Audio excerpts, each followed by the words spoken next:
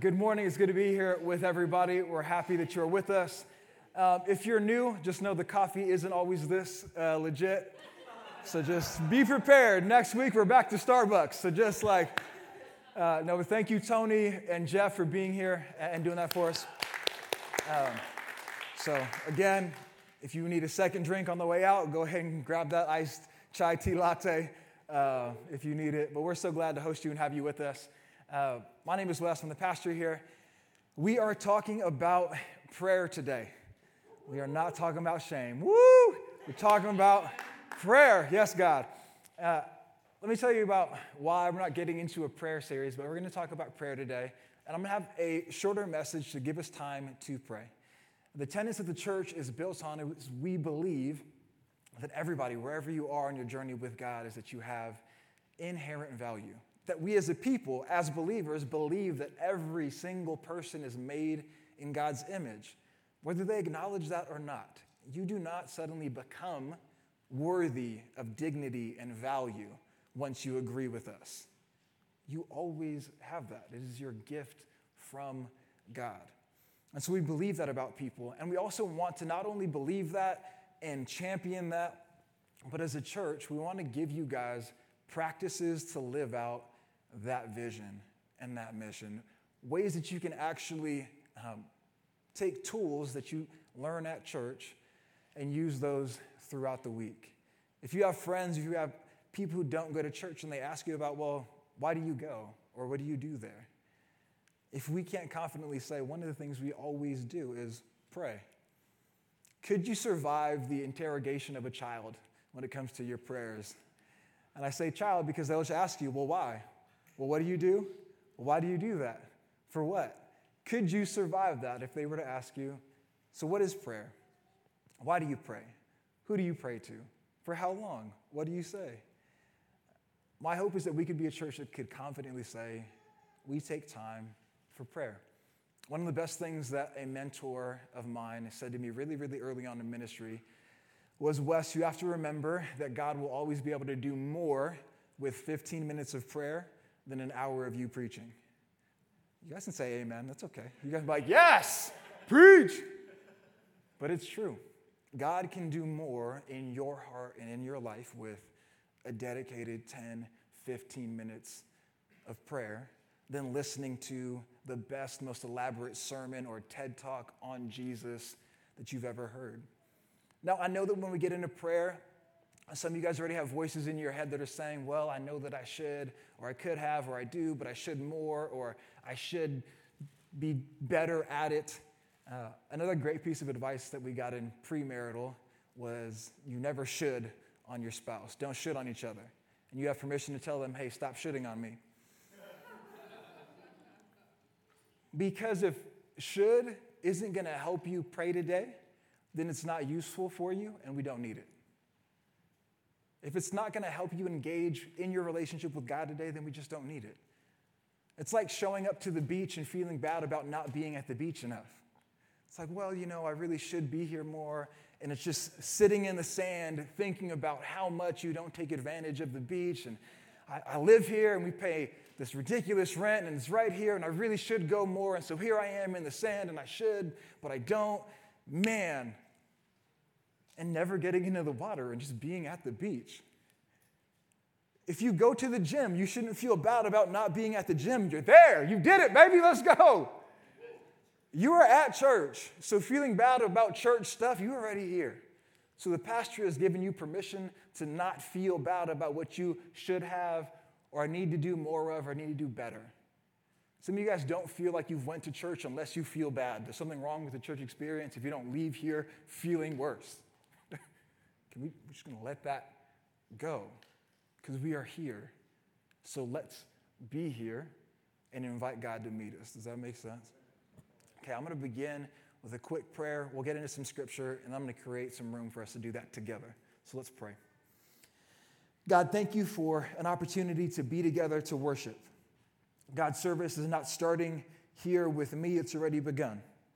From us walking up and saying hello in the conversations over coffee with Tony and Jeff during our greeting time, even beforehand, our children's ministry being prepared. God, you've already begun your work. You care for each person here. Would you continue to do that? As we invite you to meet us, as we open up our hearts, would you meet us, God? We know it's an invitation you're always going to say yes to, and so we're grateful. It's in Jesus' name we pray, and everybody said amen. So we spent all summer talking about everything we're building. We're building it on Jesus. Every single one of the Gospels talks about what Jesus did with his life, the incredible things, the cross, his sacrifice, and what's not left out, there are miracles, there's the disciples, there's healing, there's everything we sang about in worship, and there's Jesus praying. Luke 5:16, but he would withdraw to desolate places and pray. Mark 1:35, and rising very early in the morning while it was still dark, he departed and went out to a desolate place, and there he prayed. Matthew 14:23, and after he had dismissed the crowds, he went up on the mountain by himself to pray. When evening came, he was there alone. Every single one of the gospel writers decided it was important and it couldn't be left out. Part of what Jesus' lifestyle was one that was marked by prayer. That a part of his schedule, while things were important, things were happening, there was always time to pray. Jesus prayed. The church prayed. In Acts chapter 2, it says this about the church. They devoted themselves to the apostles' teaching, to the fellowship, to the breaking of bread, and to prayer. As you read through Acts, the incredible things that happened are always bookended by prayer before they happen and prayer after they happened. The believers are constantly caught praying for one another.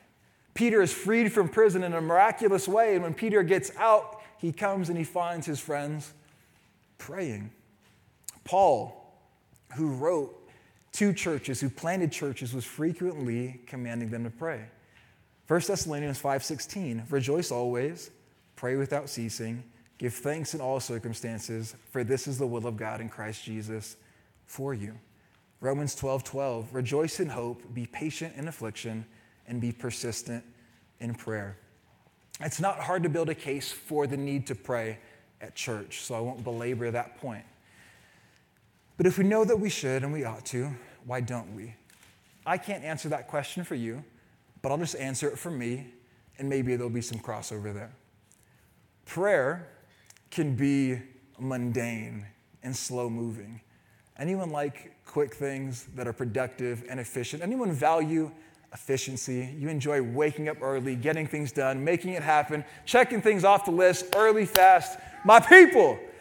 So, when we are faced with prayer, for me, it is slow, and it is not instant, and it is not moving at the speed that I would like it to move at. That's one of the reasons that prayer can be tough. Prayer can be tough because at the heart of prayer, it's an act of dependence. We got any independent people here? Prayer, to pray, is to acknowledge a need. And to acknowledge a need and communicate a need can be scary because that in and of itself is vulnerable.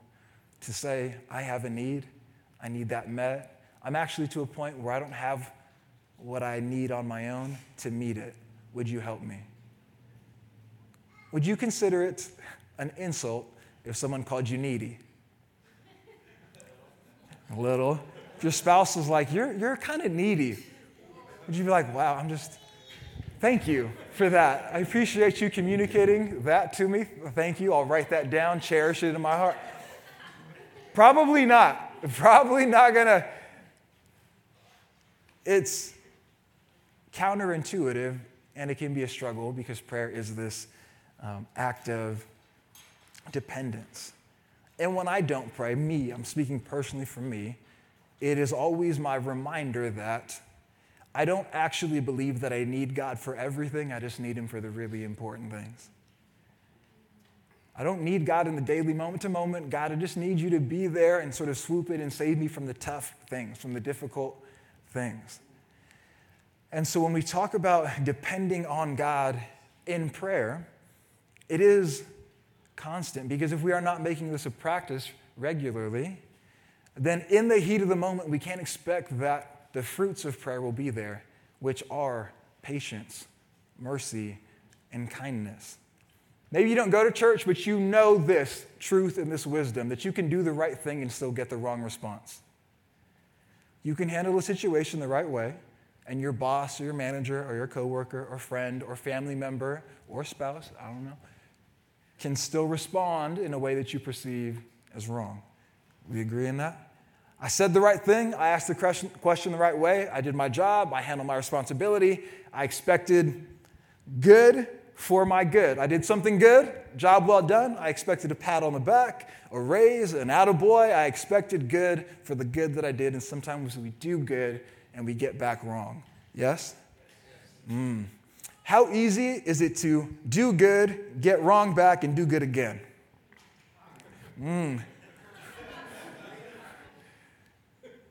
I had one of those situations. I'm not going to give you names or details, but I lived through that this week, and luckily it happened in a text conversation. And so I had time to pray and think about how I wanted to respond. If we're not regularly inviting Jesus into the mundane, sort of boring moments, it's really hard to invite him into the chaotic moments. The idea that we're suddenly going to invite God into the most challenging corners of our lives when we aren't willing to invite him into the boring, into the simple, we're setting ourselves up for frustration. It's not that God won't be there. It's not that God won't show up in those challenging moments, but you are setting yourself up to be frustrated when it's difficult. And this is where I want to give you a tool or a practice of mine to sort of help you open up in prayer. Because sometimes when I sit down, I don't know what to do. I'm confused about how holy should my language be? Do I say the right words? How long does this need to be? A few weeks ago, maybe a month ago, I mentioned that Taylor had asked me, she's like, hey, the internet says that the baby can hear you talk to it now. So get to talking. And I was like, she didn't say it that way, but that's how it felt to me.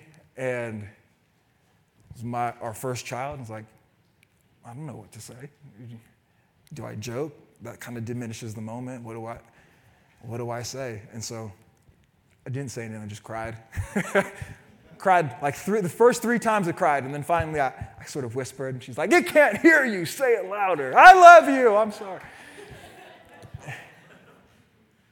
Prayer can be that. It really can. It can be that holy, sacred moment, or it can be a simple conversation where you invite God and use simple language. New people are the best to pray with because they don't know how to end prayers. They don't know how to start prayers. It's just the best. I just talk to God. Praying with you church people is the worst.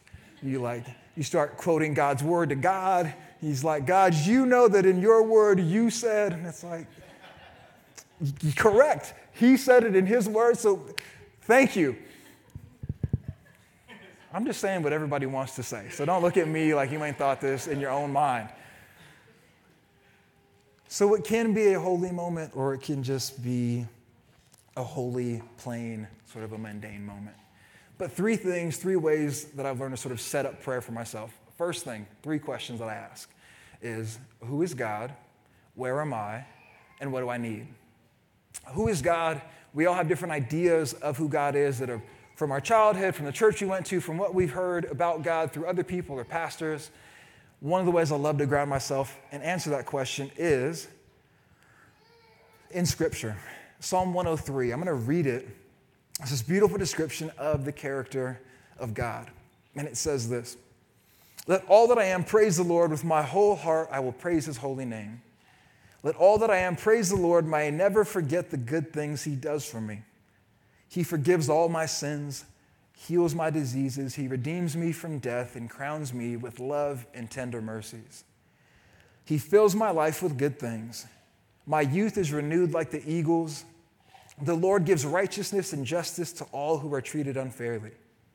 He revealed his character to Moses and his deeds to the people of Israel. The Lord is compassionate and merciful. He's slow to get angry and filled with unfailing love. He will not constantly accuse us. He will not remain angry forever. He doesn't punish us for all of our sins. He doesn't deal with us harshly as we deserve. For his unfailing love towards those who fear him is as great as the height of the heavens are above the earth. He has removed our sins as far from us as the east is from the west. The Lord is like a father to his children, tender and compassionate to those who fear him. For he knows how weak we are. He remembers that we are only dust. There are different parts of that psalm that may resonate with you.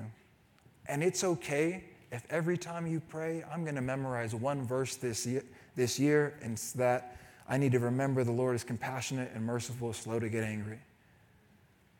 Because that's not what I'm used to. I'm used to an environment where people are quick to get angry, so I just need to remember that's who God is. But it anchors you for the rest of the prayer. I know who I'm talking to. I'm remembering who I'm in this conversation with. Who is God? We go from who to where.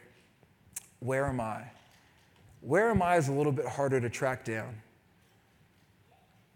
Who God is, concrete. We've got Jesus to look at. We've got scripture we can memorize and meditate on. But where am I? Self-awareness is underrated. Amen? You love self-aware people in your life, don't you? And we'll just say you love less people who aren't self-aware in your life. You still love them, but it can be a challenge. Self-awareness requires attention and intention to become and be self-aware, because how we are feeling is constantly moving. You can be feeling good, you can be excited about church and where we are and the coffee, and you can be stressed about work tomorrow. You can be feeling different things at once. So one of the things I like to do is answer 3 questions. What am I mad about? What am I glad about? What am I sad about? You can be all 3 things at once. Yes, I'm one of those needy people that I was talking about earlier. I can be mad about something, glad about something, and sad about something. Many of you in this room are all 3 of those things. You just haven't slowed down enough to know that you are. And that's okay, because you have now. Again, we're not going to be at the beach being sad about being there. We're going to get in the water. You have an opportunity this morning to think through, what am I mad about? What am I sad about? What am I glad about? Where am I? Can I locate myself? I'm at church. We're talking about who God is, but God's concern is meeting you where you are. We always talk about church, come as you are. God will meet you where you are. But can you answer the question, where am I? Are you prepared with an answer? If God's going to meet you where you are, can you say, here I am? God, I'm really, really happy about. God, I'm really, really frustrated with. I'm really frustrated with. I'm really sad about. We just read a beautiful psalm where the psalmist writes about who God is. And psalmists also aren't afraid to talk about where they are. Psalm 42:9. Oh God, my rock, I cry. Why have you forgotten me? Why must I wander around in grief, oppressed by my enemies? Their taunts break my bones. They scoff. Where is this God of yours? Why am I discouraged? My heart is so sad. I will put my hope in God. I will praise him again, my Savior and my God. Psalm 38. My wounds fester and are loathsome because of my sinful folly. I'm bowed down and brought down very low. All day long I go about mourning. My back is filled with pain. There's no health in my body. I'm feeble and utterly crushed. I groan in anguish of heart. My longings lie open before you, Lord. My sighing is not hidden from you. My heart pounds. My strength fails me. Even the light has gone from my eyes. And some of you guys think that I just cut out the most emo part of that psalm, and I didn't. The psalm ends in sadness, and it's over. And can I just say that's such a gift to you? Because some of you guys feel like you got to get to the end of your own prayers and have it wrapped up in a bow. But there are so many psalms that end up without resolution. And you're forcing yourself to work hard to have a happy resolution, and you don't need one. God's saying, no, just tell me where you are. I'll get you to the resolution. You don't got to get yourself there. You just tell me, remember who I am, tell me where you are, but you don't got to solve it. That's why you're here praying. Prayer is not your opportunity to solve it. That is not your responsibility. It's not your requirement. It's not your burden. So however we're feeling in prayer, we invite that. Who is God? Where am I? And what do I need? 1 Peter 5:7, cast all your anxiety on him because he cares for you. Philippians 4:6, be anxious about nothing, but in every situation, by prayer and petition with thanksgiving, present your requests to God. And the peace of God, which transcends all, will guard your hearts and minds in Christ Jesus.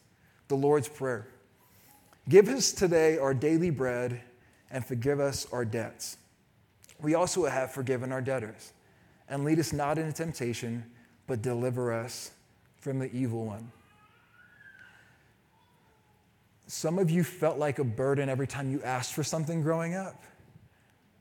And so it feels appropriate or more holy to not ask God for stuff. You love people by not being a burden to people. That's your love language, is you never let them carry you. Let me just say that's not a way to build a relationship with someone. Part of building a relationship with someone is trusting them to hold you at some point. Don't go throwing your weight onto strangers. Don't you be out here like, hold me. But at some point, if you're building a relationship, that relationship will require you to allow them to hold you and care for you. And when Jesus' disciples asked him, how do we pray? What was included was them asking for what they needed. So as appropriate it is to say at the beginning, God, this is who you are. God, this is where I am. It is absolutely appropriate for you to say, God, this is what I need. This is the daily bread that I require. God, this is where I need you to sustain me and uphold me. Your burdens are not a burden to God. And I need to take it one step further because some of you guys don't just say that you have burdens, you believe you are burdens. And so maybe we'll talk about shame. You are not a burden. That is shame's voice, not God's voice. God will never say to you, man, you're really needy. Man, another burden, huh? Wow. And so we remember that as we pray. Last thing I'll say, and then we'll pray. I'm going to invite the band up because it's easier to pray with a little sound in the background. I want to give you an opportunity as we pray to take a moment, take the next minute, next 2 minutes to say, where am I? What am I mad about? What am I sad about? What am I glad about? What is it? Where are you? And then what do you need? And I'm going to ask you to do one more. It's probably the most important part.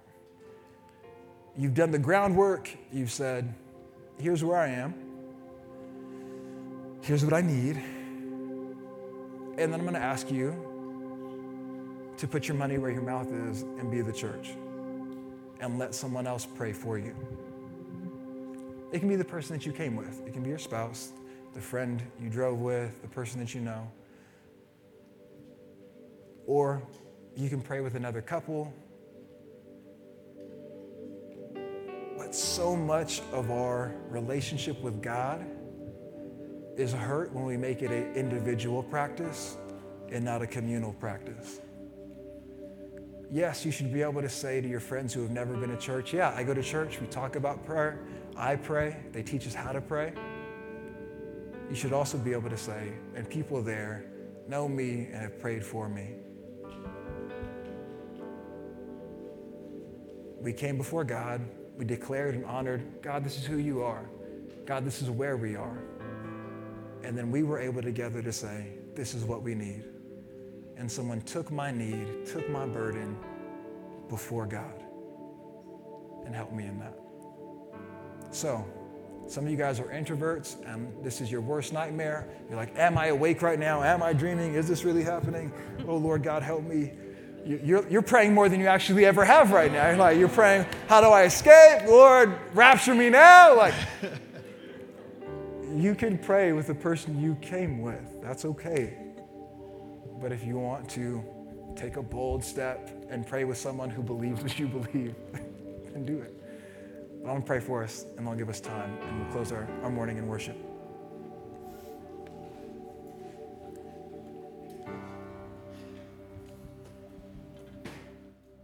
God, thank you for the morning. We thank you that this is a space that we have for you. And God, I pray that you would silence every other voice that isn't a welcoming invitation to meet with you. God, we know that prayer is the bridge between heaven and earth. Every part of our lives becomes a place where your presence can meet us when we pray. And so, God, would you help us to be bold, to be brave, to allow us to know each other just a little bit better today, to pray for one another, to go to you with our prayers. So we thank you, Lord. It's in Jesus' name we pray. And everybody said, amen. So go ahead. We'll take the next 3 minutes to pray. Jeff will then lead us in worship, and we'll close our morning.